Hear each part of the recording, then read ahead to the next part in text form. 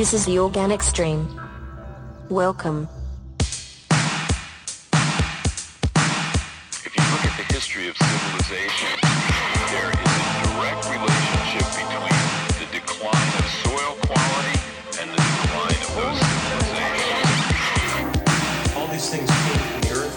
They need to go back to the earth. Not just keeping this stuff out of the landfill, but making a product. And that's the attitude you have to take. Every single day, somebody knocks on your door and says, "Can I have your waste, please?" If you collect waste alone, then you will have you can use all things in the system for makes that much cheaper. Hi everyone, and welcome to the Organic Stream podcast with your host Aline Murphy. This week we're going to be looking at waste collection vehicles and technologies in the context of a city, where narrow streets, traffic and noise are some of the key issues cities deal with. And so to explore this topic, we're in the city of Copenhagen, Denmark, talking with Project Manager of Waste and Recycling at Copenhagen City, Bjorn Appelqvist. Bjorn will be discussing with us the main challenges for cities for collection services, the advantages of the increasingly popular smaller utility vehicles, as well as the disadvantages. He'll also give us an insight into their procurement system and how the lack of industry standards makes it difficult to navigate this process. So it's a very interesting episode ahead. And before we get going, I have a few events to mention that are on our radar. The first is the 19th European Biosolids and Organic Resources Conference in Manchester, UK, between the 17th and 19th of November. The event sees 200 European delegates gather for sessions on biowaste treatment and energy recovery in anaerobic digestion, and the programme this year covers both the latest innovations and updates of existing technologies, so that's very interesting. And we're also looking towards Polytech 2014, which is taking place this year in Lyon, France, between the 2nd and 5th of December. This large event will see 400 conferences and 200 innovations premiered this year, with a heavy focus on waste recycling and recovery, and the three themes of sustainable cities, sustainable industry, and sustainable hospital development. And finally, the Save the Planet event focuses on progress in sustainable waste management in Southeast Europe and takes place in Sofia, Bulgaria between the 11th and 13th of March next year, 2015. The event promotes interaction between international exhibitors, visitors, speakers and attendees from across Europe, and we are of course especially interested in the sessions on recycling technologies and the circular economy. So those are the events on our radar this week, and you can find all those links in the description on this podcast episode page. And now, just before we get into the interview, I'd like to thank If You Care for making this episode possible. If You Care certified compostable bags are made from potato starch from starch potatoes, blended with a fully compostable polymer, and are polyethylene and plasticizer free. Their potatoes are grown for starch only, unlike corn which is grown for food, and require 40% less land than corn and no irrigation. For more, visit www.ifyoucare.com. And now, on to the interview.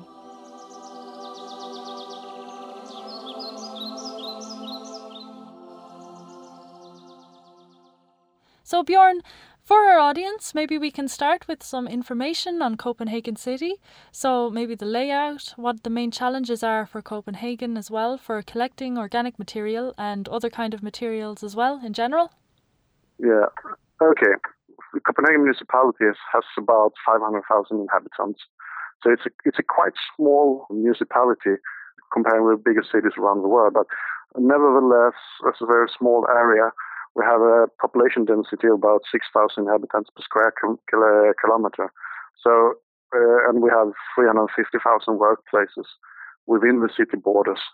So, despite being quite small in international measures, it very much has inner city characteristics.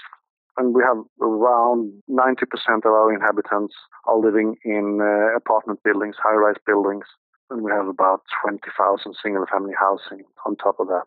But altogether, it is a central municipality in a kind of way of the Copenhagen metropolitan area and has very much of an inner city characteristics with all that means, traffic congestions, narrow streets, historical buildings, commercial tourism activities combined with residential areas. So it's in that kind of way, we have a kind of challenges that all that kind of inner city areas have, I would say. And one thing we have to, I think is important to point out also is that the Scandinavian waste management model is based on emptying most of the bins from the yards, from the inner backyards of the residential buildings. Our customers actually go in and collect the bin in the yard. It's not the landowner putting the bins on the streets on collection day, which also means that the waste management companies we are contracting do actually have to walk into most of the properties in Copenhagen, which of course calls for more space for bins within the yards. It calls for good access routes, and also of course means that the collection vehicles holds a little bit longer at each address than it would be the case if you should empty from the pavement outside the buildings. Okay, and in relation to the trucks being parked outside for longer and the collection crews having to bring carts outside, I would imagine that this could create a bit of noise issue here with the residents, maybe? Of course, a collection truck is noisy in some kind of way, but there are basically three types of noise that can be annoying or disturbing for the citizens. First of all, the noise from moving the bins from a place where they are placed in the yards out to the vehicle and back again. The wheels are hitting the pavement, hitting the cobblestones and stuff like that, and you get a noise from the transportation of the bin. That's very much heard, and it's also because when you're actually in the backyards and closer to people's bedrooms, most generally. In addition, there's a noise when you're emptying the bin on the compactor trucks, hitting the back of the truck to get the waste out.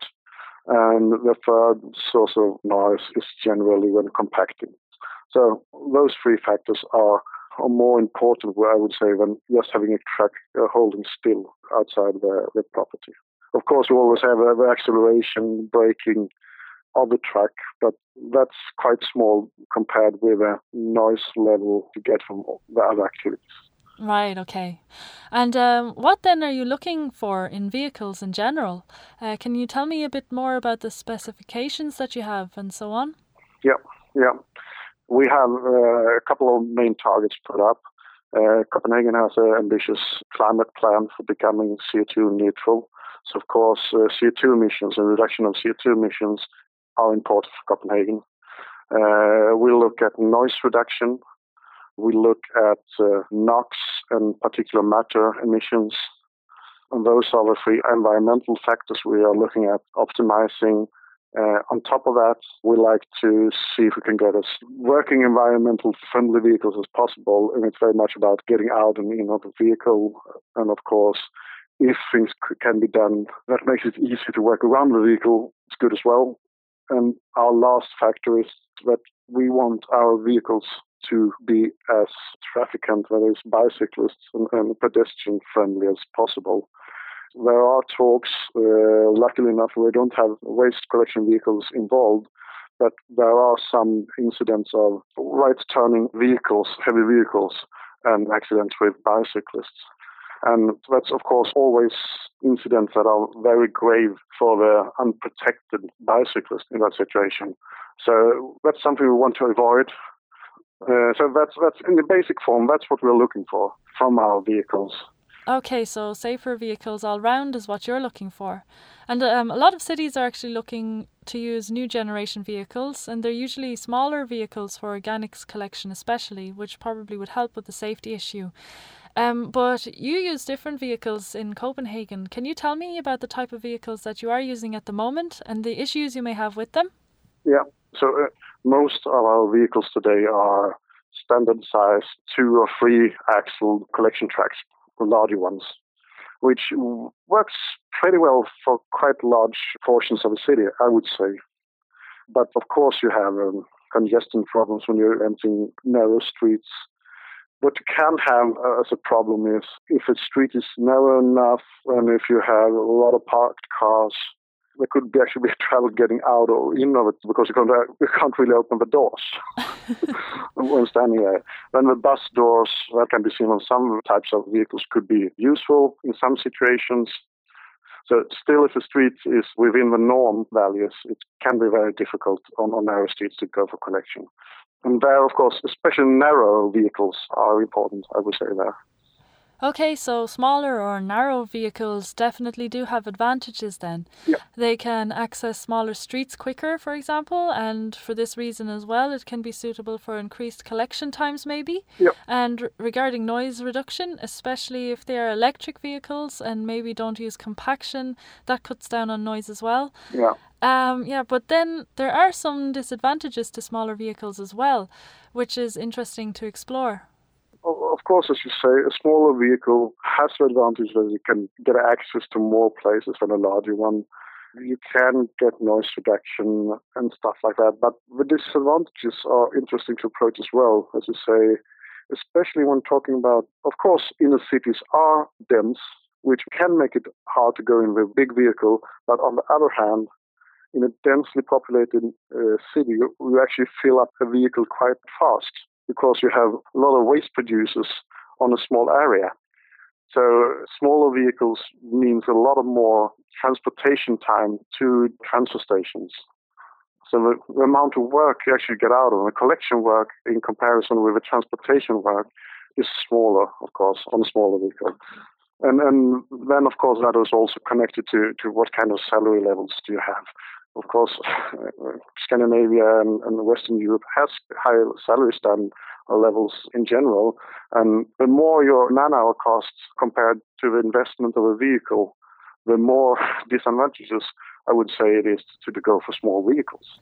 Okay, so essentially the lower payload capacity or the amount of material that can be placed in a vehicle is a crucial factor here. Yes. And labour costs, you're saying, as well can factor in here too, if there's an increase of hours needed to collect the materials.